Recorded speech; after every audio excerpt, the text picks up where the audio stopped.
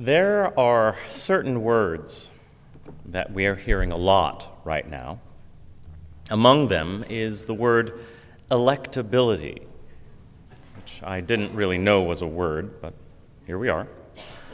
We're hearing this word in relationship to gender and age, sexual orientation, and until Andrew Yang and Deval Patrick dropped out of the competition for the Democratic nomination, we were hearing it in relationship to race. And yes, I'm fully aware that Tulsi Gabbard has not officially suspended her campaign, but part of me believes the Democratic Party totally suspended her when she voted present for the articles of impeachment. Electability, for me, brings up images of Dwight Eisenhower, Lyndon Baines Johnson, older white men with craggy but kindly faces, doting but strong wives, and multiple children. I actually don't hear the word as a compliment. I hear it more as an excuse for people's lack of understanding about what it actually means to elect a president. Early on in the Trump administration, the other word we heard a lot of, and a word that seems to be the natural successor to electability, is presidential. We want to hear a State of the Union address that is presented in a presidential manner. We're not particularly keen on language or tone that isn't presidential. We're offended by behavior, travel, and even Christmas decorations that do not seem to be very presidential. But really, what are these two words? Both are manufactured concepts that grew out of an age of media that learned how to manipulate our perceptions to the point that we eventually accepted something called reality TV as entertainment. We were no longer connoisseurs of well-written comedy or drama, but consumers of voyeurism. Flies on the wall of life, just waiting for things to happen and easily occupied by a family squabble or someone's return from a journey to the mall. In the early 2000s, I lived in Los Angeles, and I was still actively working in the entertainment world. I was at drinks with some friends, among which someone who was working with the television show Survivor. What was surprising is that this person was a writer. Yeah. And he was very clear that the show is written. Although it is not scripted, it is shaped and crafted for dramatic effect. This writer shared that basically people are boring, and they do dull things, if not most of, certainly 99% of the time. It is the writer's jobs on a show like this to extract the 1% of interesting stuff, even if it takes injecting some drama.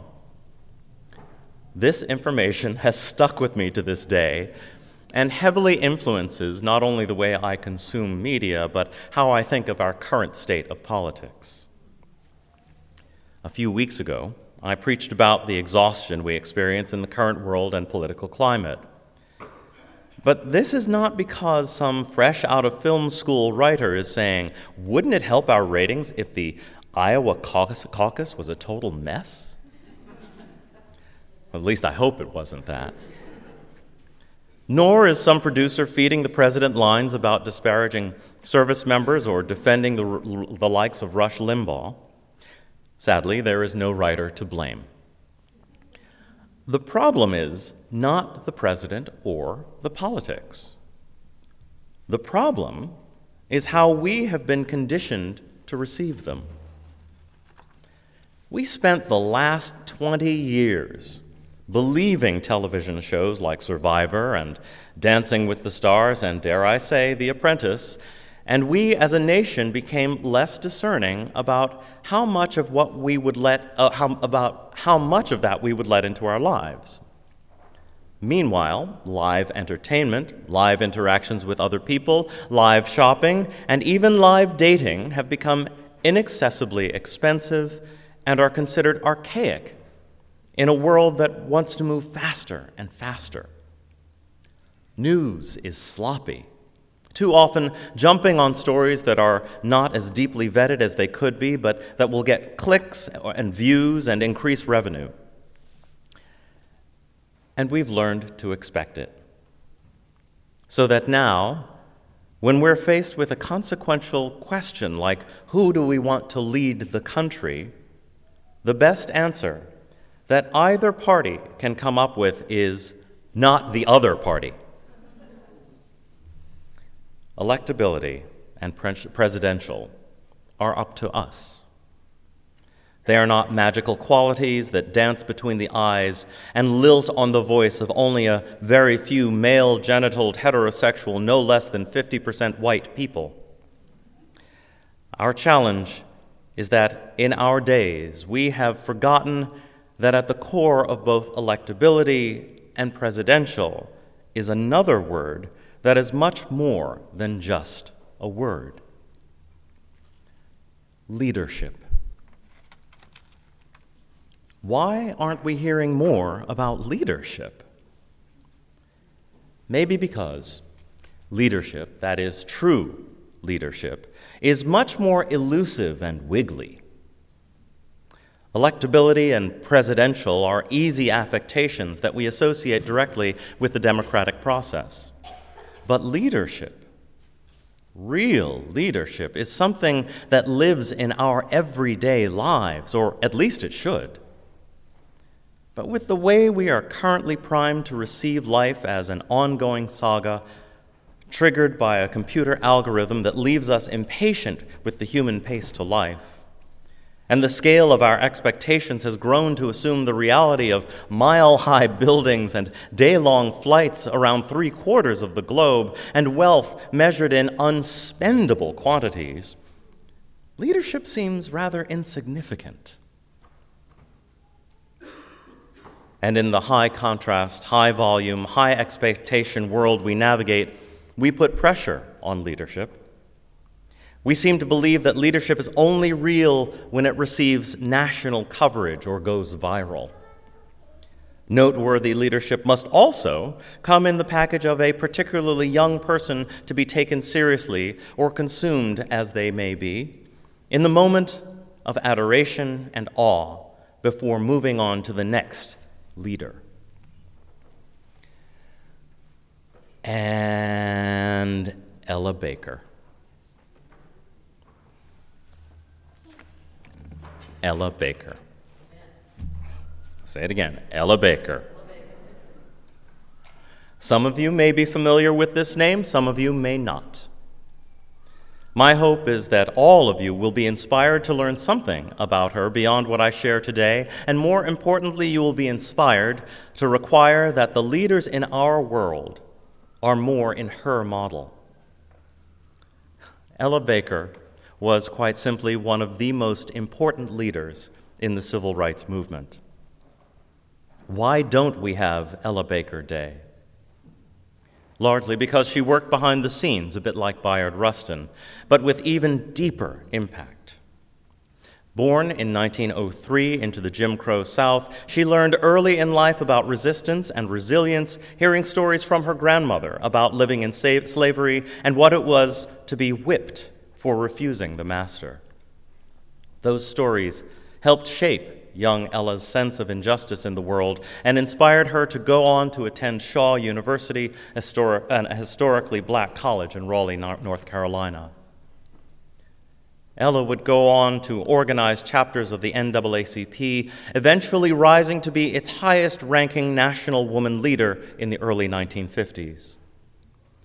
Baker's outspoken and bottom-up approach to organizing helped shape much of the early civil rights movement, with her being hired as the first staff member of the Southern Christian Leadership Conference in 1958, building on the momentum of the success of the Montgomery bus boycott.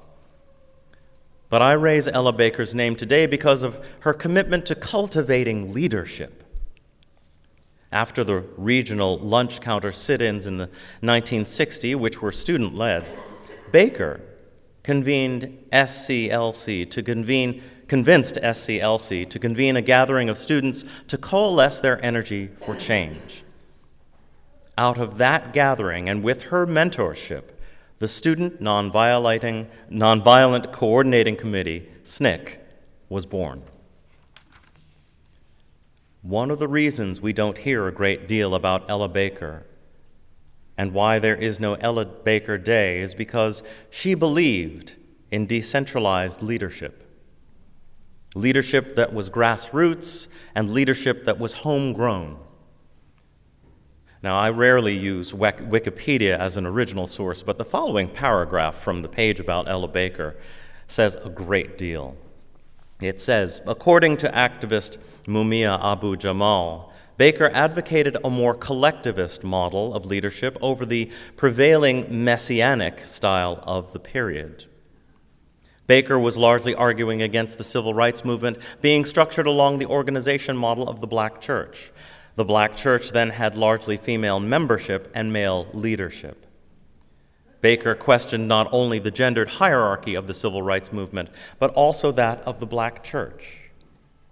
Ella Baker and Martin Luther King Jr., as well as other SCLC members, were reported to have differences in opinion and philosophy during the 1950s and 1960s. She was older than many of the young ministers she worked with, which added to their tensions.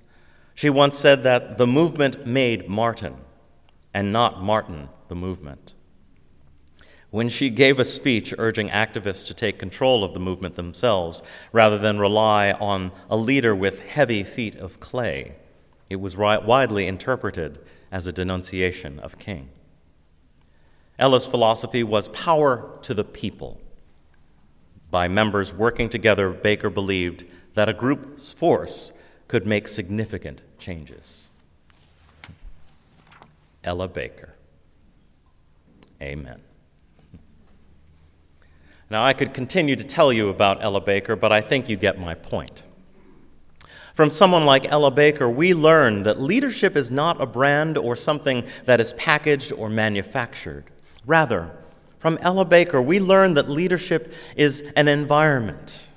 It is a posture in the world. It is not something to be worshipped or put in the center. Rather, leadership is the energy surrounding what happens in the center and beyond. Presidential, electability. These are not worth our time or our energy. We talk about taking back the White House or reclaiming our government, and yes, some folks talk about making America great again. But this is only on the surface. Part of why we come together here on a Sunday, and part of why we can come together in our social justice organizing, and part of why we can also spend time enjoying each other without an agenda, is because we want to live in a world where we are inspired by each other. Inspired by each other to march, and also inspired by each other to laugh. Each and every one of us leads the other toward joy, toward accountability, toward caring, toward justice. We possess leadership within. We cannot simply seek it without. What we must focus on more than finding a head of government who is presidential or looking to a candidate who is electable is reclaiming our place in the equation as everyday leaders who are teachers, organizers, grocery clerks, parents, students, people who make a difference in how life is lived on the ground with integrity every day. We must then require that those who are given the precious and sacred trust of public leadership do no more and no less than reflect the best of our leadership every day. The challenges we face today came well before 2016, and they will continue after 2020. Although she died in 1986, I feel like Ella Baker understood this and is calling us to now remember the example inspired by her and her grandmother, and tested with Ella herself in the crucible of civil rights. Ella Baker said of herself, "You didn't see me on television. You didn't see news stories about me. The kind of role that I tried to play was to pick up pieces or put together pieces out of which I hoped organization might come. My theory is strong people don't need strong leaders." Power to the people, folks. Power to the people. May it be so.